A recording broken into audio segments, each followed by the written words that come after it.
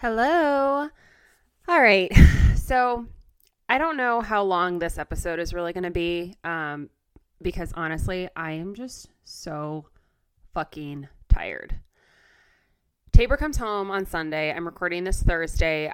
I had the goal of putting these episodes out on Thursdays, but with like the cadence of my energy, I don't know what the hell I just said. Like how I like the days in which I typically have energy, apparently, as I've like paid attention, it really is like Thursdays. I feel like I get a lot done. And I would rather record on Thursdays to post on Friday. So I think I might actually start releasing these on Friday, and it feels like less choppy in the middle of the week than to have to like stop and record. Also, it does matter a lot, my TV lineup, because like the 4 people who listen to this, because I haven't yet figured out how to really focus and pay attention on like analytics. So I have no idea how many people are listening to this. If it's more than like 6 or 7, I would be shocked. But I think some of those people care about the television that I'm watching. And so I feel like maybe like Friday would make more sense, but none of that matters. The point is, I'm so tired. I don't know how long I'm going to be able to talk for. I want to give some updates, some hot takes, and then I'm going to go the fuck to sleep.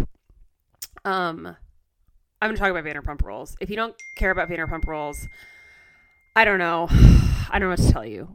I don't know how long I'm going to talk about it, so you're just going to have to maybe keep fast forwarding, or I'm gonna tangent to things like adjacent to Vanderpump Rules. So, you know what, maybe stick around and you'll get an education on the history of Bravo. Okay, so last night was the finale of Scandoval, meaning it was the third of 3 reunions. And here's the thing. I do feel like Bravo at this point is milking it a little bit, because there's apparently like every season of Bravo, or like most Bravo shows, there's this secrets revealed episode, which really is just like things that ended up on the cutting room floor that were boring or like didn't fit the storyline, and they just throw an episode together just for the hell of it. Well, the preview for it is like even more betrayal, even more secrets, and it's like, okay,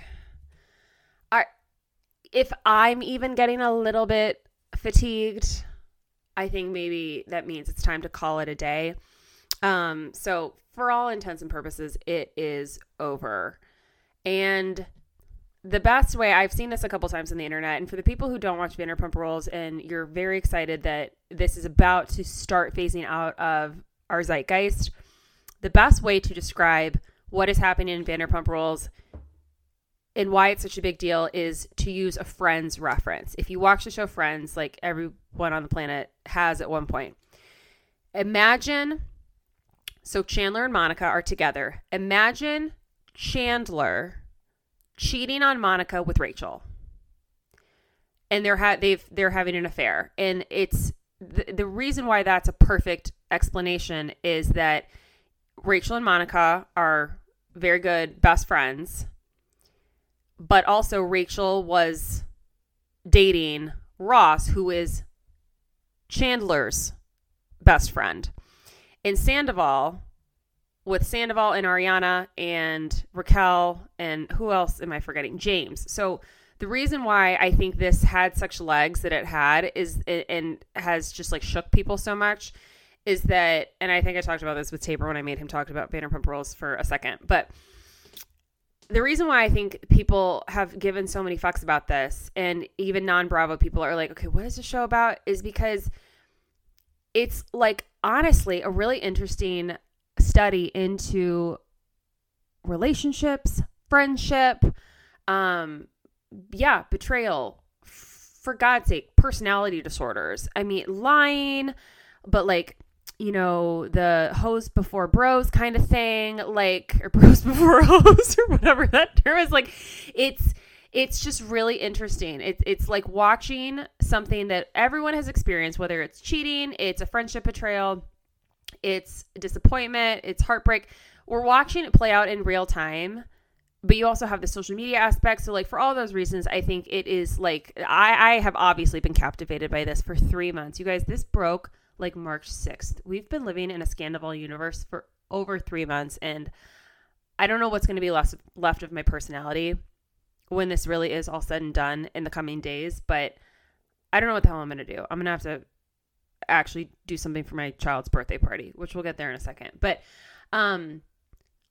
yeah, I think the reason why this is so interesting is because like everybody can relate to it a little bit, especially watching what happened last night. So again, for the non-Vanderpump people, this was the first confrontation between Ariana and Raquel and all of the players in this whole situation. But hold on, I got to back up to the Friends reference. Or Friends example. The reason why this is so interesting is that there's the whole aspect of like, let's say this happened, and Chandler and Ross are best friends. So Chandler had an affair with Ross's ex. Well, Sandoval had an affair with Raquel, and he was best friends with her ex-fiance, James. But now he's trying to really downplay their friendship and was like, bro, we only talked once a month. And it's like, fuck you. There's nothing more hurtful than someone downplaying their friendship just because they're trying to justify the shitty thing that they've done to you. That's exactly what he was doing. So all in all, last night, getting to see everyone confront each other for the first time and thinking back that this, with the context of remembering, okay, this was like 2 or 3 weeks after this all came out. It was super fresh. It's not like it's been 3 months now. Like this was pretty fresh. The biggest takeaway I think so far is that Raquel has seemed to not have any remorse or shown any emotion. The fact that she's not crying, she's not really emoting is like a huge red flag for people. And I have been the same way. I'm like, this girl is diabolical. She does not feel any remorse. She is also a sociopath, like kind of, diagnosing as the rest of the internet has done. And I want to be careful to not do that because I think it's like tacky when people do that. But watching what happened last night, and for context, she was very, I would say, maybe not stone-faced, but she was very, like, there was no emotion coming off. She'd never cried once. She walked off the set once, and it was when Ariana was really laying into her. And, I mean, yeah, I could never sit there and hear things about me like that said, no matter what I had done. So, 100%, like, I would have removed myself from the situation too, but she took a drink of water and then she came back. And first of all, yes, Raquel had an affair with her very good friend's partner. There is no excuse for that. That is a horrible thing to do. That is a deep betrayal that is like inexplicable. However, the things that Ariana said to her, no matter the reason, I don't know if I agree with ever saying those things to another woman. Using words like whore, using words like filth. It really, I am going to, take a stand and go out on a limb here and say I do think Ariana took it a little too far. But again, this was 2 weeks out. She's still so angry. I felt icky watching it. It's like girl on girl crime, like Mean Girls. Like it was very uncomfy. I'll say that. Also, moving on.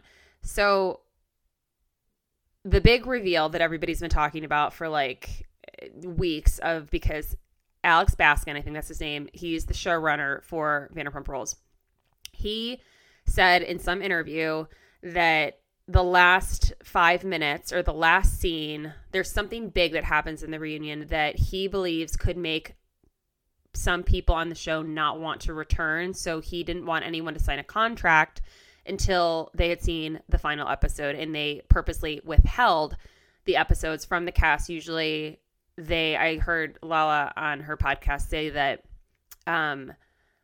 they get the episodes for that week like a few days before or something, and she said like she had never, like they did not get this final episode, and so she watched it live with everybody else.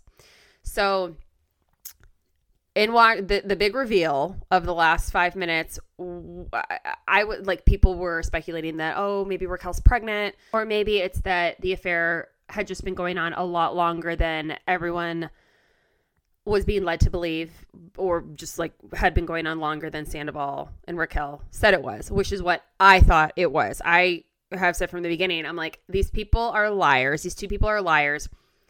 They both were adamant that they had a one-night stand in like August, but then the affair didn't start until they were super vague, like maybe December, January, somewhere in there. And for whatever reason, they were like sticking to that lie, and sticking to the lie that they never hooked up in Tom's house that he shares with Ariana, that it was, that these little details he was really obsessive about lying about, it turns out. But they were adamant that the affair started in August.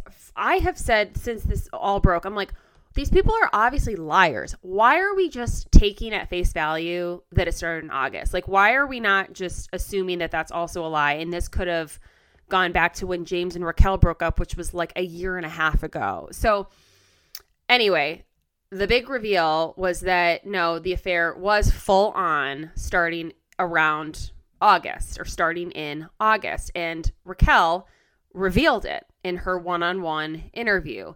And she said, in really kind of broken up words, she said, Tom has made me lie about this. Tom has wanted me to lie about this. And it is a lie. Like, he was focused on these little details, such as it was, making it seem like it wasn't as long. It wasn't while they were filming, which it absolutely was, that they had hooked up at Sheena's wedding. And then she also revealed that, yes, they did hook up in his home, specifically when Ariana, his partner, was away for her grandmother's funeral. I mean, again, demented. But what I think, to me, yes, that's okay. It's gross, but like, we already assumed that was the case. I don't think anybody really believed them, because even with his put on emotion, the acting, it's like, what I think the big reveal is that I think this girl has been deeply manipulated by this nightmare man, because in this interview, she finally not only showed emotion, she was shaking and crying and trying to catch her breath. And she said words like, he's going to kill me for saying this. He's going to, if I betray him, I have no one left. He's all I have left. I've lost everyone for him. I think the reveal is, this is like getting really, we're like flirting with the line of emotional abuse here, because to isolate someone from all their friends and family, to turn them against so many people because of something that you have manipulated them into doing, which is lying, and then to see her intense emotion over it, when she has, until that point, that scene, been so emotionless and so cold and so looking like she wasn't showing remorse. And then to see her break like that, I think was petrifying and makes me really sad. And even Lala on Watch What Happens Live, who like goes for the jugular with everybody, said, yeah, I did feel bad for her. And it makes me really shocked, actually, that she didn't, because I think she hired a crisis PR team. I don't really remember. It makes me now surprised that they didn't take the angle of, he manipulated her, she's his victim, because like, I'd believe that story. I kind of think that might be the story.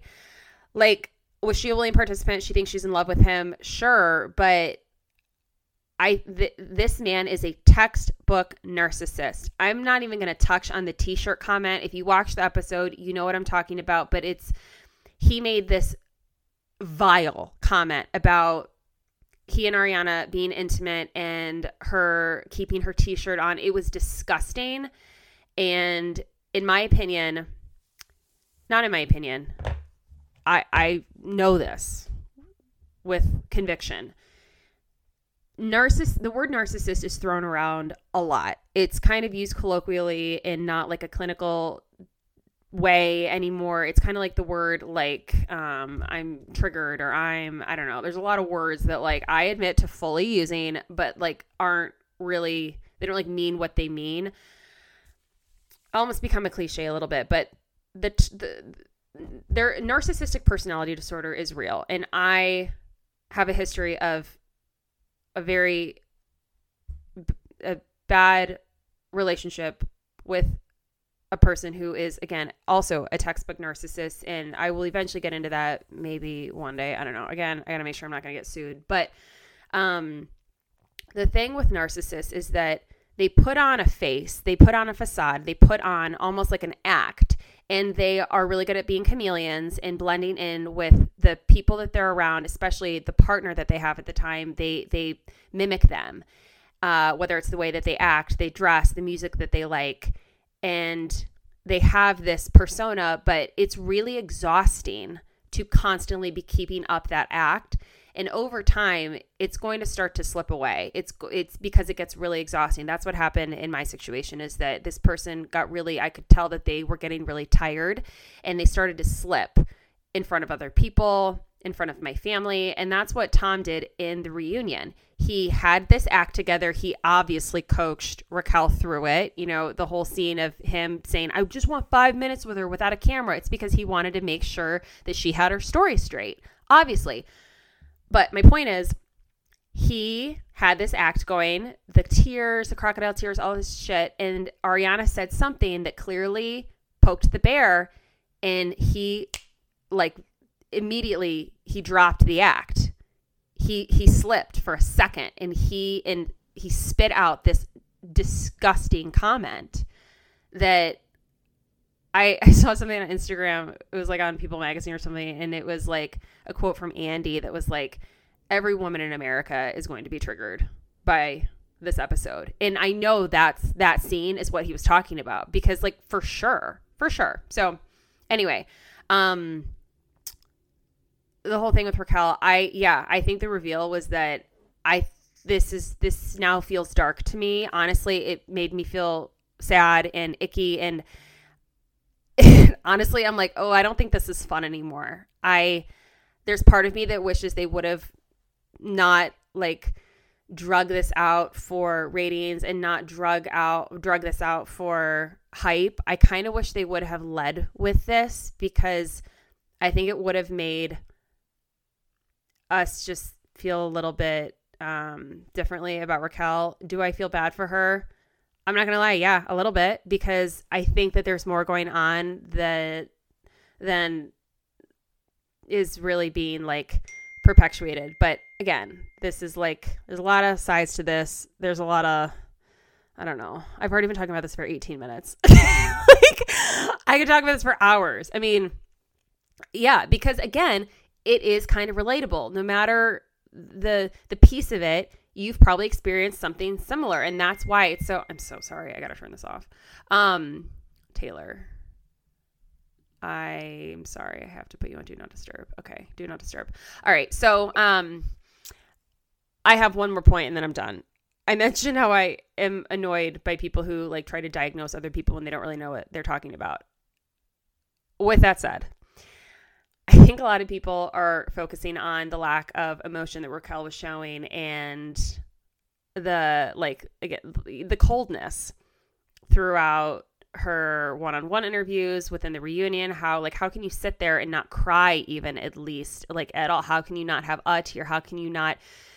Well, then we watched what happened when she completely broke down, and even the producer says your face is saying everything. And I didn't feel that way at the reunion. I didn't feel like her face was saying anything. She was very cold, very blank slate. Okay, I'm not going to say like I think she has some sort of disorder. I'm not going to say she has anything. However, I do know a little bit about benzodiazepines, and I don't think it's unreasonable to suspect that perhaps she had taken something before the reunion to allow her to just simply sit there and exist. I don't think that is an unreasonable thing to think. And the thing about benzos is it kind of stifles that ability to have strong reactions. It's literally what the drug is created for. So I think that maybe everyone should keep that in mind, that maybe it wasn't a lack of remorse, especially then seeing the strong emotional reaction in her one-on-one. I just think it's something to think about.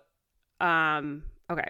I think I'm going to move on from Vanderpump Rules. I'm not going to lie. I think I'm putting a pin in Scandoval because, yeah, I think it actually is just a sadder story than we think. I think Ariana went a little too hard. I don't think she had a great day today.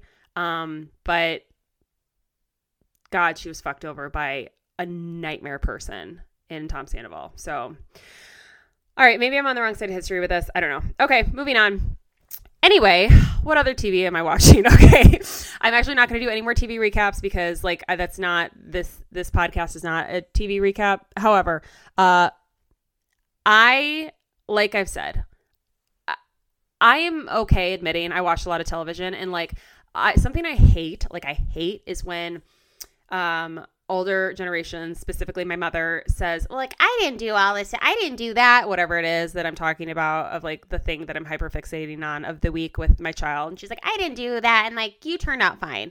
Well, my mom said that about screen time. She was like, you knew how to work the remote control, you know how to turn on Barney at 18 months old. And she had the audacity to say, and you turned out fine. I'm like, Mom, I have very few personality traits that don't have anything to do with television. What are you talking about? I turned out fine. I am like sometimes incapable of going more than a half an hour without like turning on my TV or without, like, I don't even scroll like my phone that much anymore, but I always have a television on. And like, is that turning out fine? I don't know. I'm a little bit more cognizant of it lately, but okay. Anyway, what else am I watching? Talk about personality traits. My favorite things in the world fall under like one of three branches. One is cults. Two is pyramid schemes. And then also like the intersection of those. And then three is religious oppression. I think I mentioned this with Tabor. And like organized religion and like the ways in which they have fucked up society and myself. And then also like the intersection of all three of those. And I did something. I don't know if I did a good deed in the last few months. I don't know if this is like my good karma circling back around, but like something has happened where like the universe has blessed me. I mean, I can't even explain the serotonin that I had last week when on the same day I had at my fingertips this book called Hey Hun. It's by Emily Lynn Paulson. I did my research. I think she was with Rodan & Fields, but she wrote like a tell-all book basically about her time at the very top of a multi-level marketing company. I need to fact check that, but I think it was Rodan & Fields. But like she doesn't say the name of the company in the book again because she doesn't want to get sued. But I like from what I can find, I think that's what she was part of. It is so good. It's so juicy. I literally read it in a day. That came out, and then the Duggar documentary called Shiny Happy People. And it was like a little bit about the Duggars, but it was also about this thing called Institute of Basic Life Principles, or what they said called IBLP, which I think is a fun acronym, even though it is like a monstrous institution. But that, so like, you know, the Duggars, like I remember back in the day being like addicted to, I mean, I watched a lot of TLC. I really don't anymore. I don't know why. Anyway, maybe I'm going to start dabbling in Hoarders again or something. By the way, I was talking to my father-in-law the other day. I can't remember why we were talking about this. But like, I think maybe one of my dream jobs is to like go into people's houses and purge their shit. I'm not talking like hoarders because I think that like there's a mental illness involved in that. I don't have that kind of like, I don't have that in me, but like, I wish I invented the home edit. I say that all the time. I said that to my neighbor yesterday. I literally wish I invented the home edit because I love getting rid of shit. I get rid of shit that I need constantly. Why did I start talking about this? Oh, the show Hoarders, TLC. I'm walking back. The Duggars. Okay, so I'm so tired. I'm so tired. And I've drank half a hard cider. Blake's Flannel Mouth. It's my favorite. Anyway, so like the skirts and the hair. And I think I thought that they were just like very conservative Christian, but it all stems from this organization called IBLP, and it was created by this person named Bill Gothard. And it's just, I would say the documentary is like a third about the Duggar specifically, and then like 2/3 about the toxicity and the danger. I mean, the abuse that it is awful of this program. And there was a homeschooling curriculum made within it. And so these families who are part of this, I guess you can call it a church. I don't know if it really is technically a church, but it's really, oh my God, it's so good. My sister-in-law texted me yesterday and she said, have you watched the Duggar doc? I said, have I watched the Duggar doc? I'm like, I'm about to watch it again. And I did. I turned it on for the second time. So we had Hey Hon, we had the Duggar documentary, and then we had the new Hillsong documentary on Hulu. And I am very triggered by the Hillsong situation because I had also a really traumatizing experience within a mega church that's kind of falls within the Hillsong adjacent family. I mean, it's not Hillsong adjacent. It literally is like I went to one of those big conferences, a couple of them. I've seen Brian Houston speak in person, which is deeply embarrassing. And I can't believe I just said it out loud. I was very, very deep into the mega church evangelical situation in my early 20s. And I need to like sit down and watch the Hillsong doc, which with like clear eyes with my phone, not within like 20 feet of me. So I'm going to actually pay attention. And so I'll get into that eventually. Yeah, no, for sure. Probably, maybe next week. So anyway, moral of the story is the media content that I've been blessed with is just, I'm telling you, I don't know what I did to deserve this, but that's what I've been doing most of this week. And then also rewatching Grey's Anatomy. And then I texted Tabor the other night being like, I'm so sad. I feel really like anxious and like a little depressed. And this is so embarrassing. Anyone with like a toddler is going to be like, what the fuck is wrong with you? I felt so sad and like worried the other night that I went and got Rue out of her crib and I like rocked her. It was like midnight. Like, who would do that? Wake up. She didn't wake up because she sleeps really hard, but like the potential that she could have woken up and then been awake for hours. I mean, who am I? And it literally, I'm going to tell you why. I felt sad because I had watched like 4 episodes of Grey's Anatomy in like 3.5 hours. Like that's why. It's literally why. There's no other reason other than that. And so, but I don't have the willpower to just like turn off the TV. So anyway, moving on.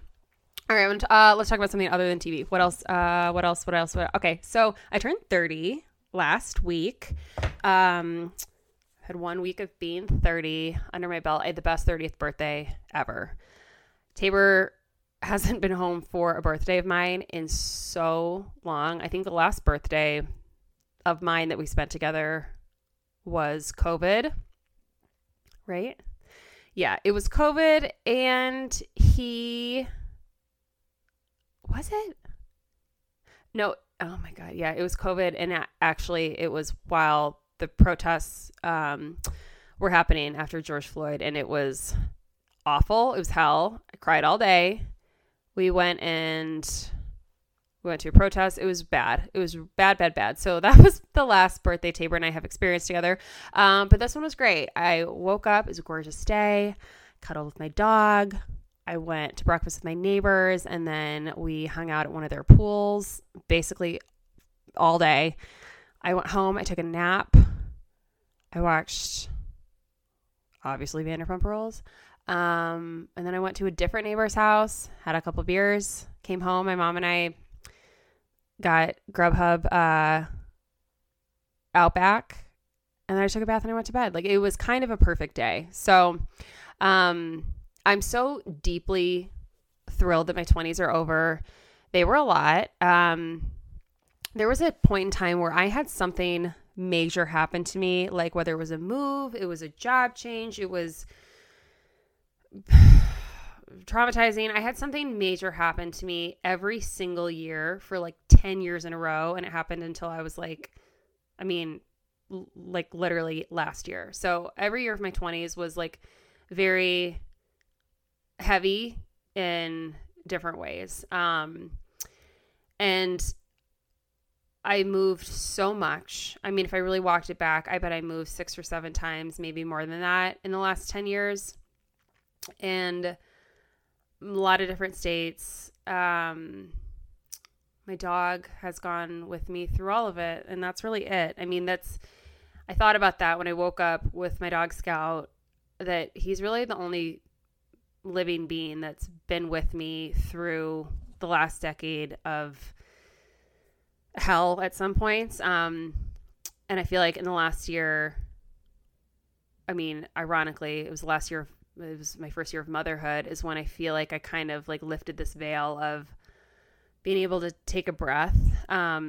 Because honestly, I think a lot of it was just because of the constant moving and feeling like we're really settled in our house here in Michigan. We've lived here for 2.5 years now, but the first year, right as we moved in, I was planning our wedding, and then we got married here in our backyard, and then I got pregnant really fast, and then I had a horrific pregnancy, and so then having a baby, I mean, it's like, even though the last year was like postpartum, and that's its own like special type of crazy, I feel like I kind of am coming down a little bit almost of like, and I just feel very refreshed to start a new decade and to close a door on a really hard,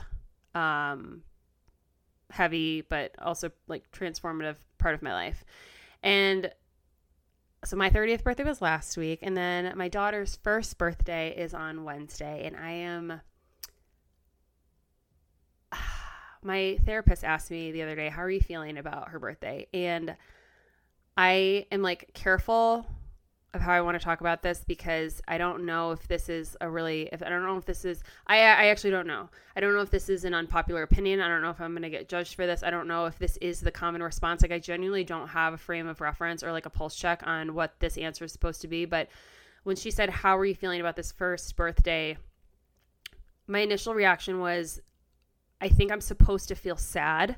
I think I'm supposed to feel sad that she's growing up so fast. I think I'm supposed to feel nostalgic and like it's going too fast, but I feel immense relief. And I felt that way. And maybe in 5 years, I'll look back and say, oh my God, I can't believe like you were relieved that the first year was over. Like, I wish you would have enjoyed it more, which, by the way, is a ridiculous thing to tell a new mother. You should really soak it up more. Like, I get it. The days are long, the years are fast. We hear it all day, every day. I get it. But with that, someone asked me, one of my friends, Jeremy, he asked me last week, we were talking about her birthday coming up, and he was like, what have you learned in the last year of being a parent? And I am not going to lie, I can't remember what Tabor said, but because I think I was thinking about what I was going to say, because he asked both of us. I can't remember what he said. And I'm a little shocked. No, I'm not shocked. I was a little shocked by my answer, but when I thought about it, it makes a lot of sense, because I think it's things that I kind of like spew all day long, but I don't feel like anybody's listening. What I said to him was that nothing is that big of a deal. And I take immense pride in the fact that after, like when I had Rue, I think I've struggled with anxiety for a lot of my life, but my anxiety is kind of like a secondary issue. I think my anxiety is pretty well managed. Depression is really like my demon.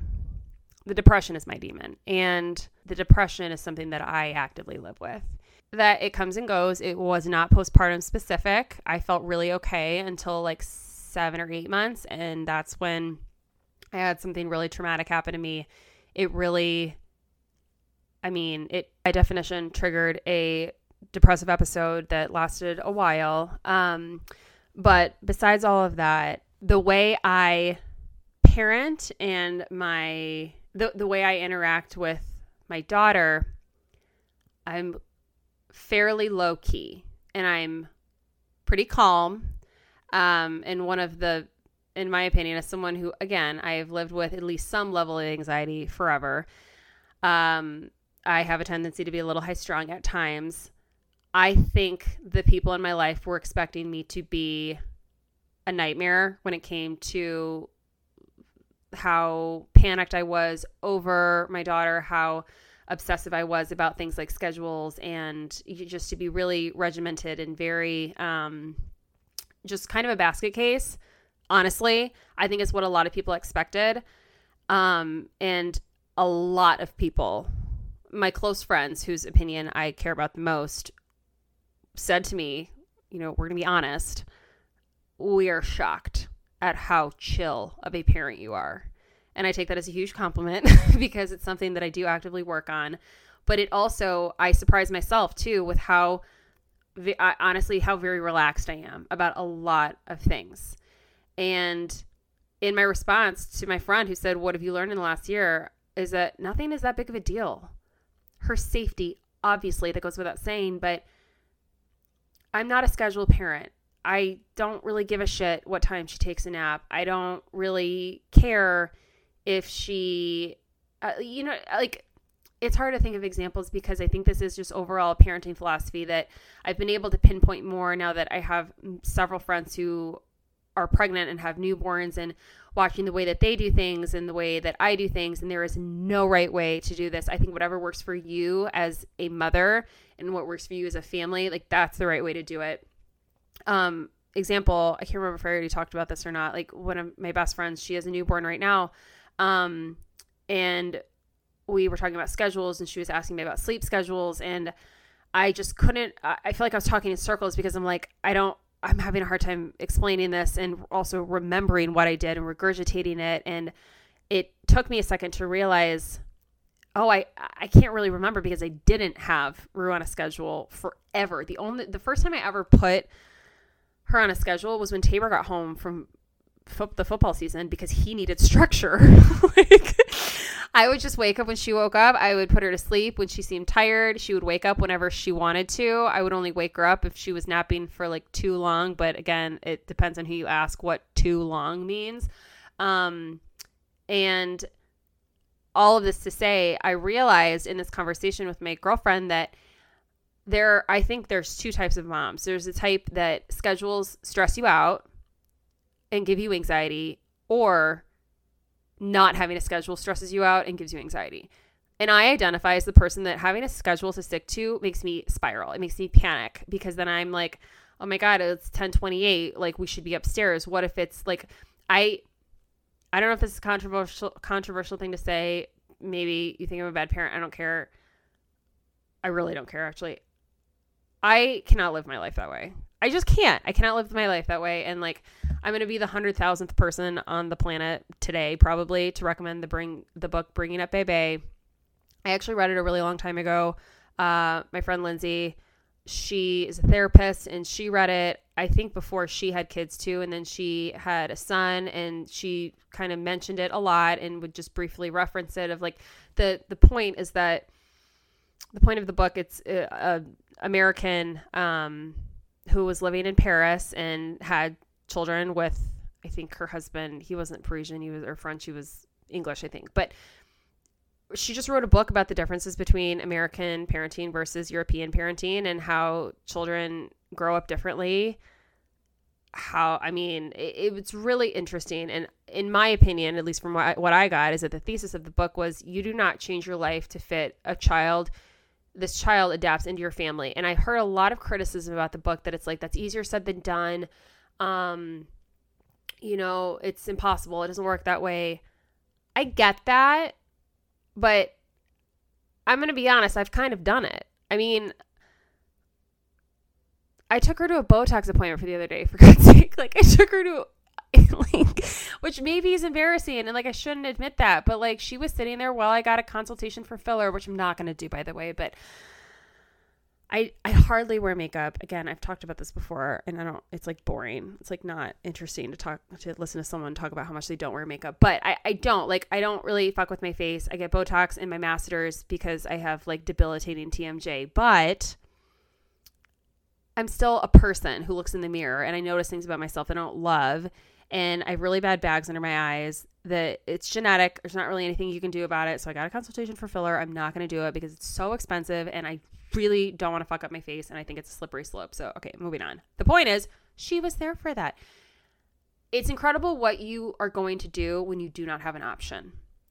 I had a babysitter for a short amount of time, which is hysterical that I had a whole podcast episode a couple episodes ago about how I found a babysitter and she's made me a better mom and she's made me like myself more. And she had the audacity to go to medical school and leave me. I'm just kidding, Lillian, if you're listening to this, I love you dearly and I miss you. But she moved, and so I had to find someone else, and I am really nervous to do that because, doing the thing, thinking about doing the thing is way harder than doing the thing. Like, I think that's pretty universal. Okay. What else have I learned in the last year? Actually, Tabor and I were having a conversation about what we do miss about being childless. And his response was he wished that he would like to just drop everything and pick up and go to Japan for the weekend. And I'm like, you didn't do shit like that before we had a baby. You never went places. And he said, well, yeah, I didn't want to then. And I'm like, yeah, again, no shit. You want to be able to do something just because you can't do it now. That's how brains work. There's a lot of things I want to do right now simply because I can't, when in reality, I probably wouldn't do them. So anyway, that was his response, is that he wants to just go to Japan. And I'm like, you know what? Go to Japan, which I actually think he's probably going to do. So, and guess what? I don't care. I'm going to be honest. The only thing I can really think of the simple joys, or not even simple joys, the big joys that I really miss, the things that I miss doing before having a baby, I have one answer. The only thing that I can really think of, and that's sleeping in. I think if I had a guarantee that I would never have to be pregnant again and I could sleep in every day, I'd probably have 15 kids. I'm telling you, it's really the only thing that, yesterday, I woke up just sans alarm. I woke up which by the way, Rue is my alarm. I don't wake up before her. I get that a lot of people, I've seen this on TikTok a lot too, people who are wake up before your kids, your mental health will be better. Trust me, I believe you. But it's never going to happen. Because I don't have, I think there's a lot of people who 30 minutes to sit and meditate and read does make them a better version of themselves. But if I got up and I opened a book and I started meditating, guess who would be asleep again in 45 seconds? Your girl. So maybe one day. Yeah, I don't know. I just feel that's, oh no, what I was saying, I literally yesterday woke up without an alarm and she was still sleeping, and it was 8:15. And I was, obviously, if you're a mother, you know this, what's the first thought? Is she alive? I checked. She was. And I was like, oh my God, I'm going to go back to sleep for 20 minutes. And I did. And then I heard her stirring at 8:30, which by the way, also, if you have a child, you know this, if they're sleeping later than they usually do, they are what? Sick. And she was. So,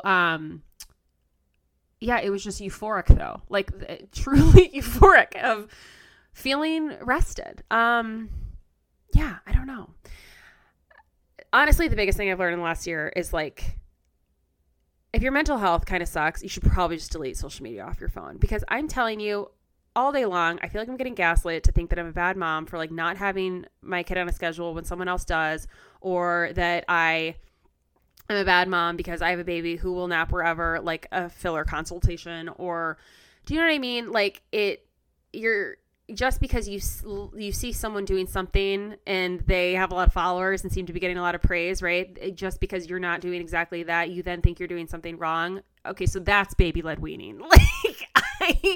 I have been, I can't even touch the baby-led weaning thing. Maybe I'll, God. If this podcast ends up being really parenting focused, maybe I'll have a whole episode dedicated to baby-led weaning, but I literally never want to talk about it again, so I also might not. But that's a good example of if you're not doing this thing exactly perfectly, you're doing everything wrong and your kid's going to be fucked up forever. And it's okay, but that's when you get the comments from my mom of being I didn't do that and you turned out fine. And it's fine is relative. But on that note, I have a hot take about this. I talk about this a lot, and I don't want to be offensive or offend anybody But I think if you're offended by this comment, that potentially means it's a soft spot for you and you might, okay, I don't know.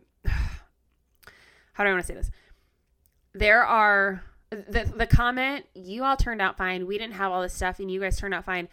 That comment bothers me so much because I don't think we are fine. Right? I don't think we are fine. To start off, there could not be a worse time in history to have a baby, in my opinion. Our generation has lived through multiple global crises, a fucking pandemic, numerous recessions. We're currently living in an impossible cost of living. We are in a country that cares infinitely more about guns than children.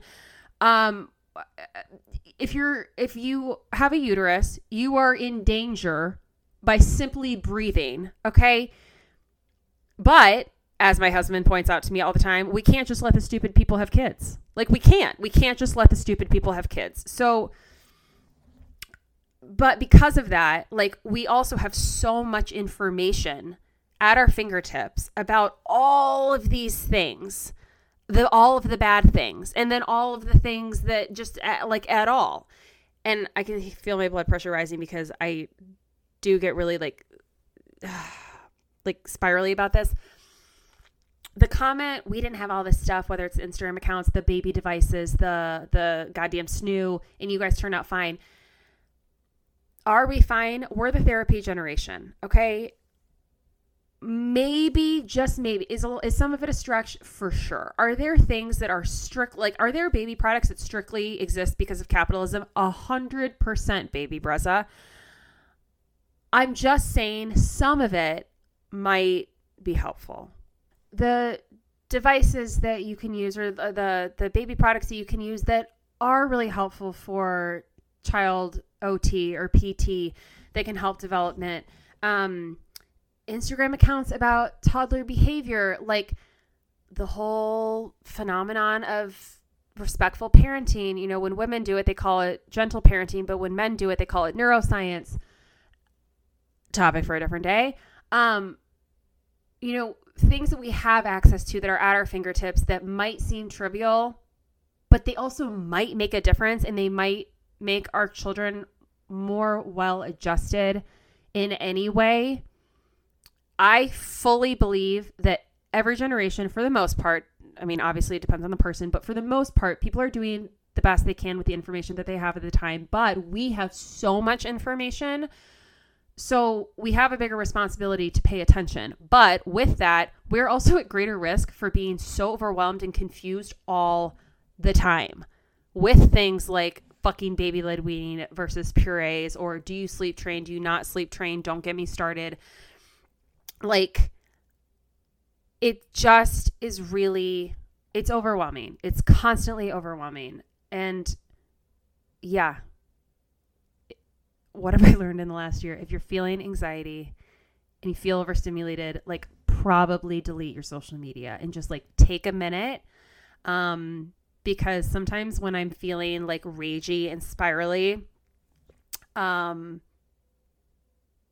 therapist one time pointed out I was like in a depressive episode, and then I came to her and I felt like really jittery. I felt really like elevated because it was the day of the Nashville shooting. She said, I think you're really angry and it's giving you energy. And I noticed that sometimes I'll be like depressed or anxious, and then all of a sudden I just have all this energy, but it's because I have gotten pissed off by something that I saw on TikTok. Because sometimes I like to do this thing where I like intentionally do piss myself off, or if I'm feeling worked up about something already, I'll like go to something kind of controversial and then I'll click to read the comments, literally just to work myself up more. Like, it's things like this that it's like, okay, if I was as self-aware as I pretend to be, I would just like delete my social media permanently, because like, that's crazy. Like, to say that out loud, like, I sound absolutely insane.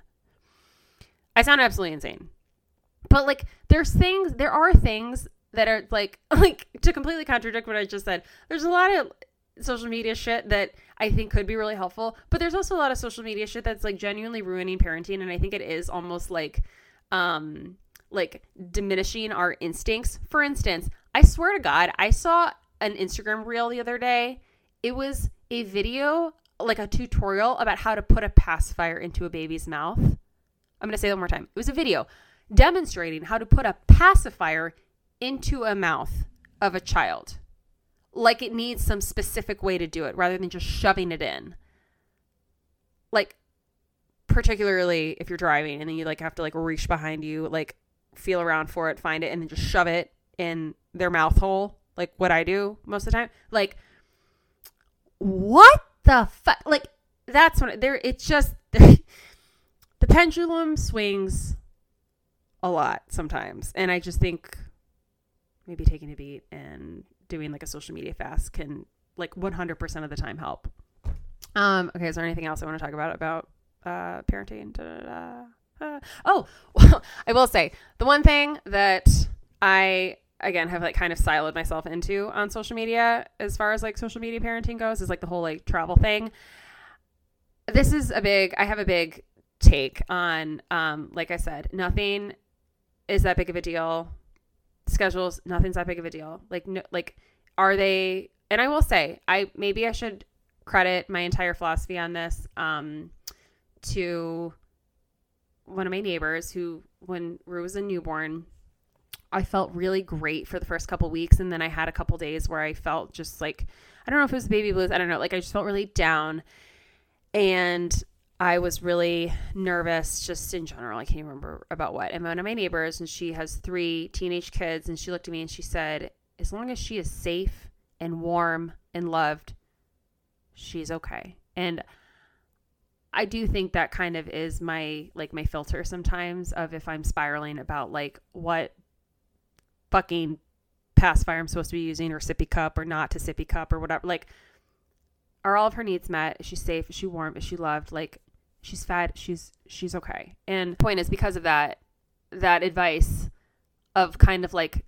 getting back to the basics, I think I'm able to filter through, okay, like are we in imminent danger? Am I by definition overreacting to something that is not that big of a deal? Like a sippy cup. And then I kind of just like bring it back to reality, and then I'm able to move on relatively quickly. Honestly, I think the biggest example of nothing is that big of a deal, again, just like, I think I tried to say this like 20 minutes ago, and then I cannot keep a single thought on its tracks. So I've completely derailed all of this. But what I was trying to say is it's incredible what you will do with your baby when you don't have the choice. Literally, I think I started talking about my sitter. I'm remembering this. I need to start making an outline because I'm telling you, I cannot keep a single train of thought. So I had a sitter. I don't anymore. Because of that, I have to take her everywhere again. But I did that for most of her life, literally with the exception of like I had a sitter for like 6 weeks. She's basically a part-time nanny. She's great. So it's incredible what you'll do when you don't have the option. Like, it's incredible where you'll take your child when you don't have the option. For instance, flying. Like, I know I've become the poster child for flying with a baby, but it's because I have dumbed it down and simplified it because I didn't have the option to not. I wasn't like voluntarily flying all over the world with an infant because it was fun. In my opinion, it's not that bad because I didn't have an option. So I'm not in the business of making myself miserable over something that I'm having to do anyway, which like I did not used to be this person. I did not used to be like it is what it is. Like in our house, we say eat the frog. I think it's like a football reference, but it basically is like you just have to fucking do it. Like get over it. You have to just do it. And Tabor says it to me all the time. Like if I'm bitching about something that I don't want to do, he's like, you got to eat the frog. And I'm like, I know that, but I don't want to eat frogs today. So flying with a baby, I ate the frog. Like I had to. I don't do it because it's fun or for sport. Like my husband was in California and me and our child were in Michigan and I had to get there and then I had to get back home. And then we did that dance like 100 times. And I think when we went to Europe, that was going there was flight 20. So she's been on 23-ish planes now, and she'll be a year old in a week. And which I know is insane. Not 23 round trip flights, but like individual airplanes, because we took a lot of back and forth trips to California. We did go to Europe. We went to Nashville. We went to Philly. We went to a couple of away games.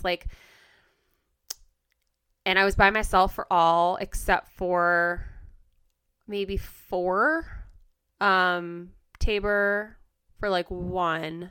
And then, which by the way was hysterical. Like the first time I flew with Tabor was to Europe with he and my mom. And like watching him micromanage me through security with her was like, I felt a rage that I don't know if I had experienced yet in my marriage.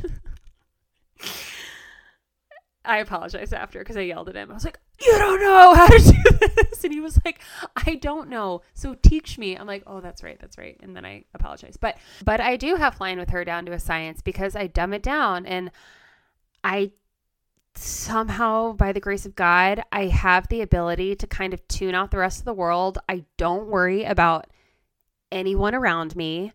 I just don't really care about other people's opinions. I don't focus on if someone's annoyed. If she's crying, it's incredible how much I can tune out, not her crying, but I can tune out like the responses to it. Right? Because I think anyone who has a child, it's like the cry, it's almost just kind of like, okay, she's whining, she's whatever. And you get used to it in your house, but then in publicly, you're like, oh my God, she's crying or whatever. And it's like, what are you going to do about it? I'm not going to like wave a wand and she's going to stop crying. Like she's crying. So we're just going to like deal with it. Like I'm going to deal with this the same way as I would at home. I'm going to see what's wrong. I'm going to just kind of wait for whatever is happening to happen. You're also on a fucking airplane and like her ears hurt. Like I just have the filter now to realize like, the people who are around me who are annoyed, like that's none of my business.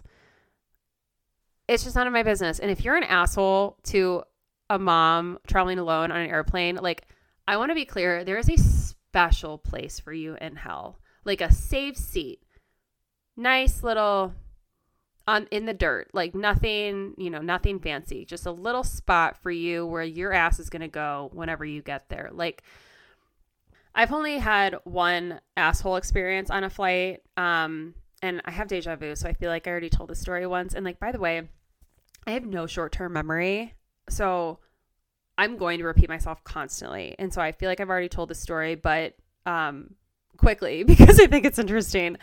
My mom and I were flying back from the NFC Championship to Detroit, from Philly to Detroit, and we were sitting next to this nightmare woman. This was my 16th flight with Rue. Interesting factoid, which again, I feel like I've already said this, but again, I think it's interesting, worth saying again. In 16 flights with a baby, of me flying with Rue, I had never one time sat next to a woman, which is just really interesting and odd. But then we have a friend who's a flight attendant, and she was like, that does kind of make sense. Like if you're by yourself flying, you're going to be next to maybe someone else who's by themselves flying. More men fly alone than women, especially sometimes I pay to get upgraded or I get upgraded. It's a lot of men by themselves in first class. So if there's it does make sense technically, but 16 and never once sat next to a woman is odd. Well, guess what number 16 was? We sat next to a woman and she was a nightmare. She was a bitch. She really hurt my feelings. The flight attendants yelled at her. She demanded to be moved because she didn't want to sit next to a baby. It was awful. I tried to chase her out. Yeah, the flying with the baby thing, you guys, you just got to rip the Band-Aid off. Like, you just have to do it. And like, actually on that note, this is so random, but this is something that really annoys me. And I don't know if I'm going to annoy people or if I'm going to offend you. And if you've said this, like no hate, no shade. I understand this is like a really common thing. It really annoys me. And I think it's because I fly with an infant, and now I'm about to fly with a toddler, which I understand is a whole different ballgame. I get it. But as someone who has flown a lot with a child at all, and I've traveled on vacation with a child also, and also remember like 30 minutes ago when I was talking about how I live my life with my child fitting into my life, I have not transformed my life to fit hers. And I think some people might think that makes me a bad mom, but to me, I think that makes me a well-adjusted human who has the emotional capacity to create another well-adjusted human. I still do the things that I want to do, and I just bring her along with that, and I refuse to not do things that I want to do within reason. Like I'm not gonna like take her to a rave, but like I would never go to a rave, so that was a horrible example. Like there's nothing I fear more in life than like a music festival in the desert. Like everything I fear in life is like wrapped up into that.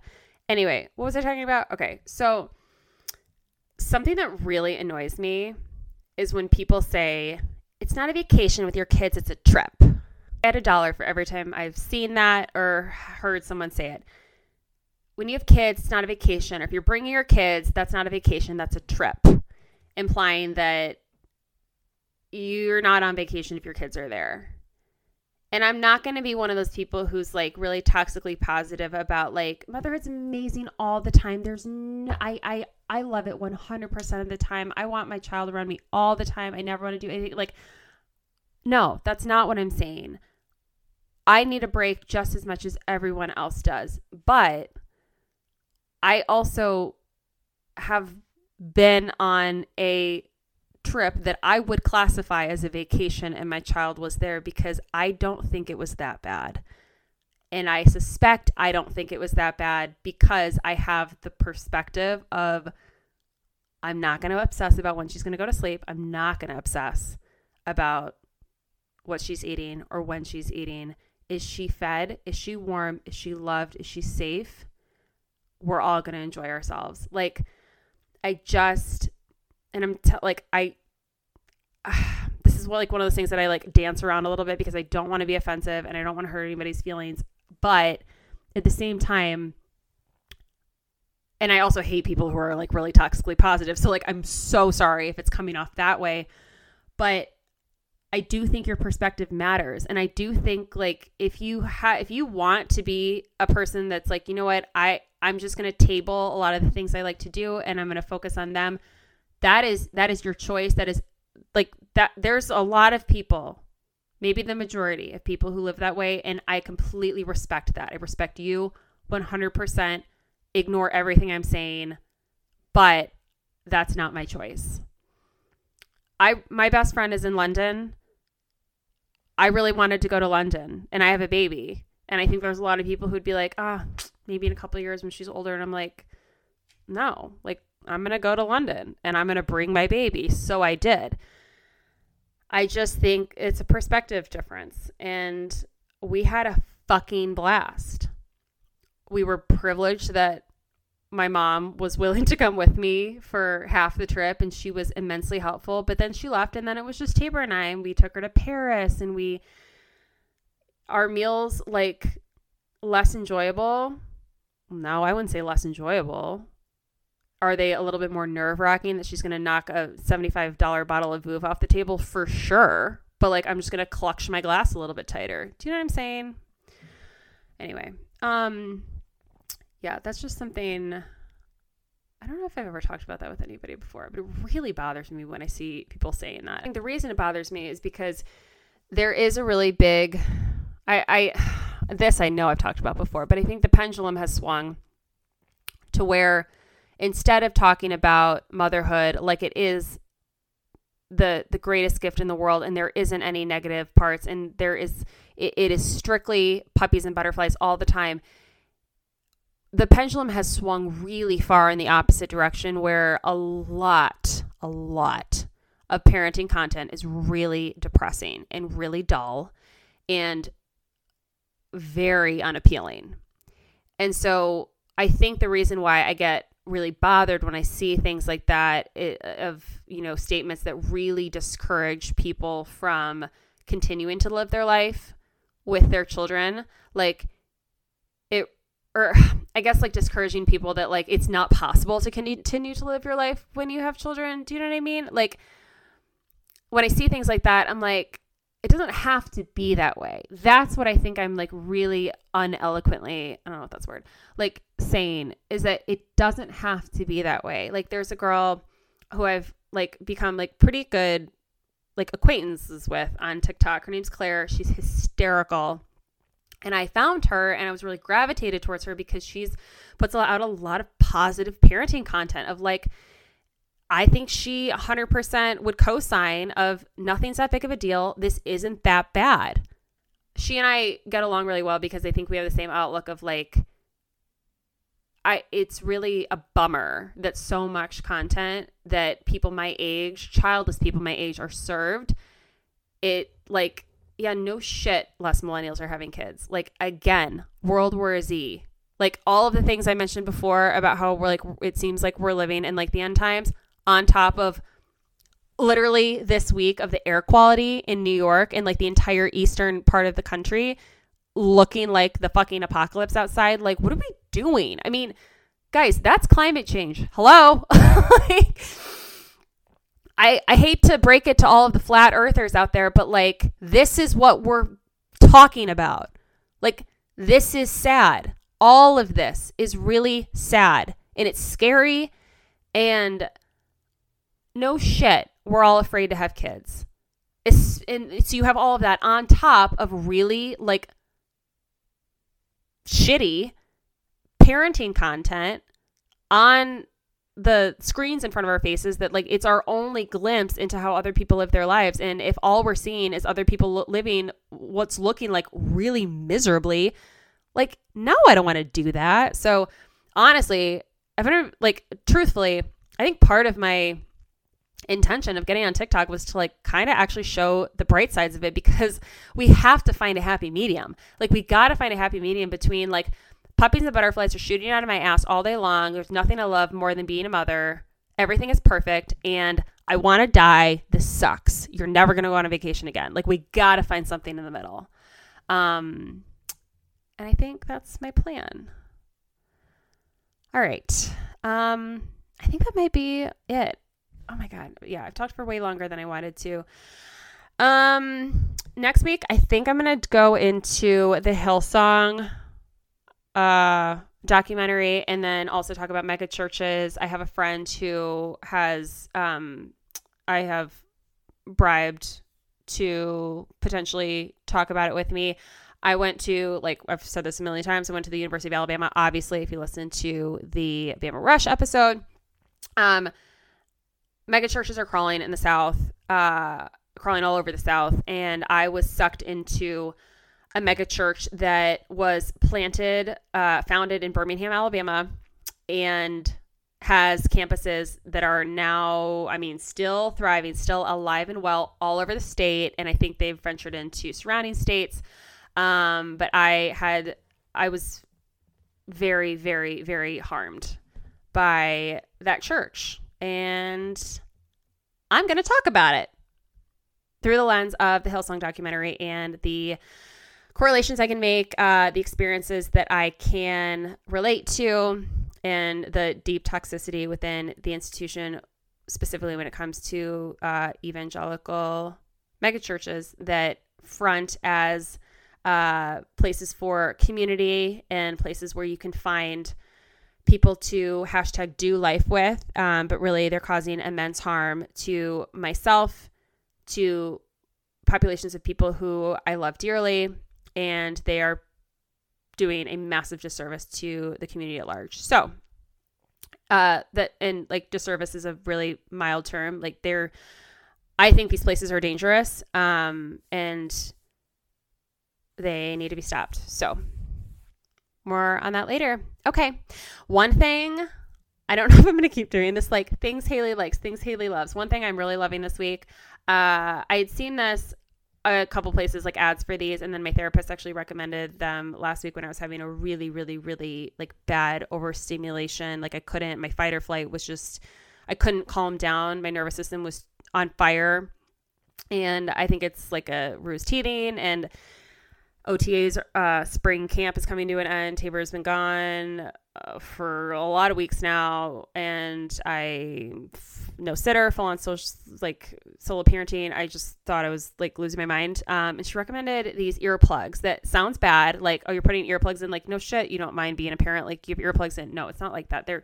You can still hear everything. I can still hear her. I can still hear Miss Rachel, but everything's just a little dulled, and they're marketed a lot towards parents who do have potentially like a sensory, and I'm not saying I have this, but like for people who have sensory processing disorders, or you get overstimulated really easily. And I've talked to a couple other moms who feel that way, and we live in this like constant state of hyperfix, or of like hyper overstimulation, and it's pretty mild. Again, it just kind of dulls everything. They're called Loop. I got them on Amazon. They were like $20. I put them in today for just like an hour, and I did feel a little bit calmer. So highly recommend.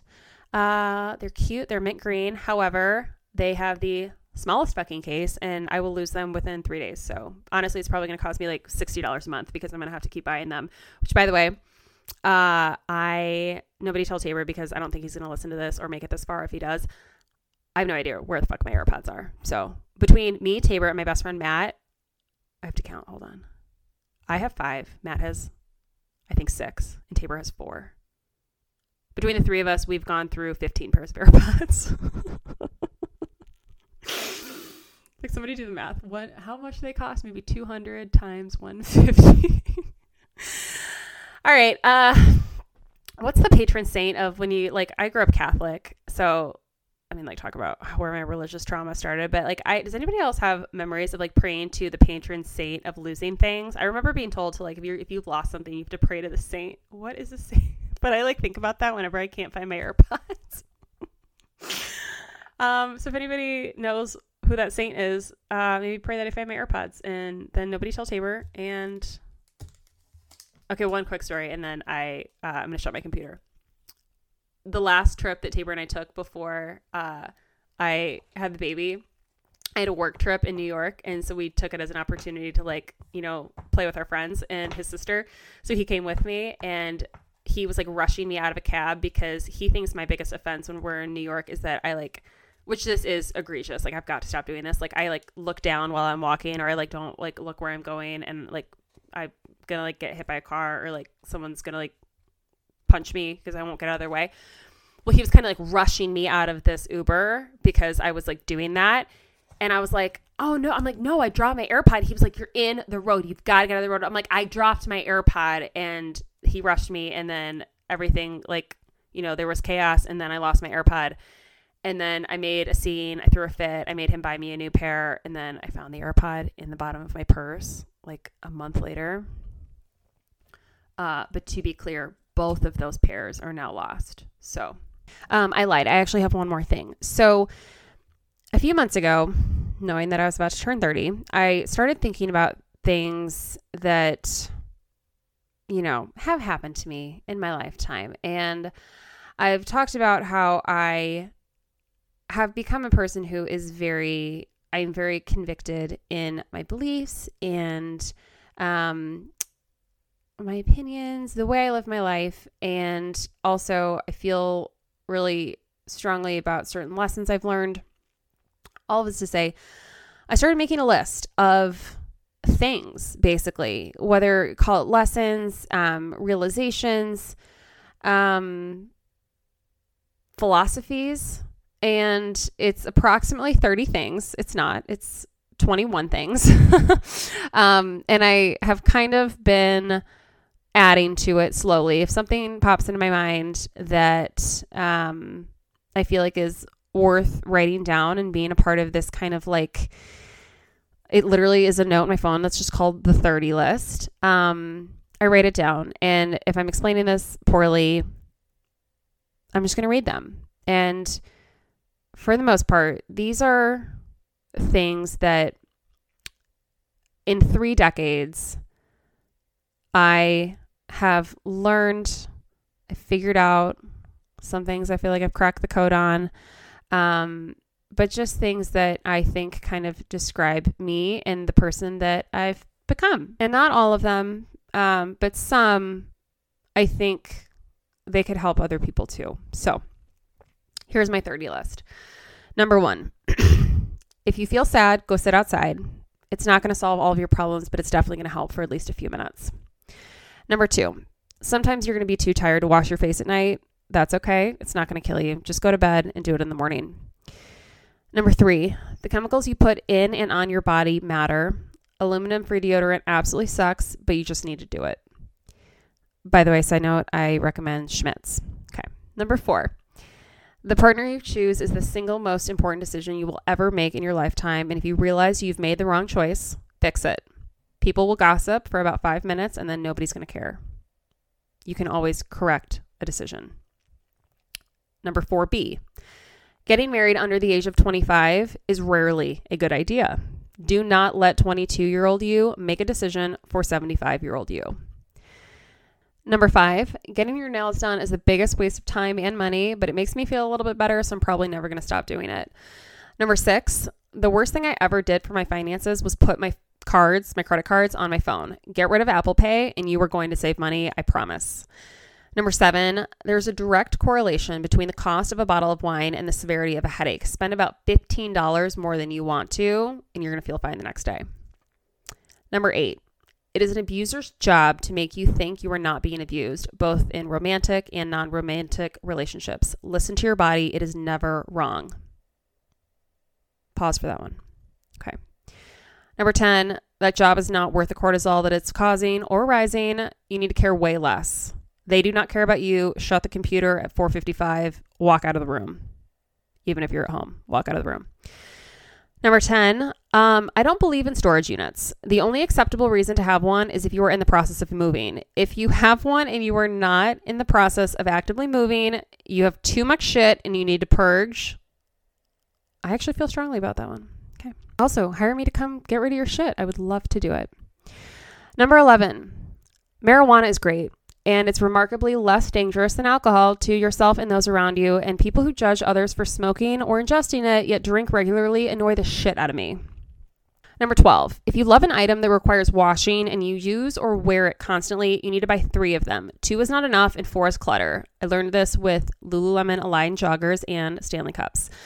Number 13, just buy a Stanley Cup. They are white women's greatest contribution to our generation. I unfortunately completely stand by that and I co-sign them. And I have 3. Number 14. It is insane to me that people don't automatically take their shoes off in other people's homes or their own homes. Walking on clean floors or carpet in your shoes or putting them on anyone else's furniture is feral behavior. Were you raised in a barn? Okay. Number 15. If I'm in a depressive episode and I need to go somewhere to heal my soul, I go to Alabama to my best friend's houses. Katie and Lindsay, I'm talking to you. Your body remembers the places where it feels the safest, and you need to go there. Number 16, boundary is the most important word in the English language. You need to make them, communicate them, and hold them. 17, this is to my husband. Designer clothes are never worth buying. If you want something, you need to rent it or buy it secondhand. Number 18, if I could have dinner with anyone alive right now, it would be Snoop Dogg. This is not a lesson. It's just something I think everyone should know. Number 19, Ross and Rachel were not on a break. And number 20, every single church should pay taxes. Happy birthday to me and happy birthday to my sweet baby Rue. Love y'all. Bye.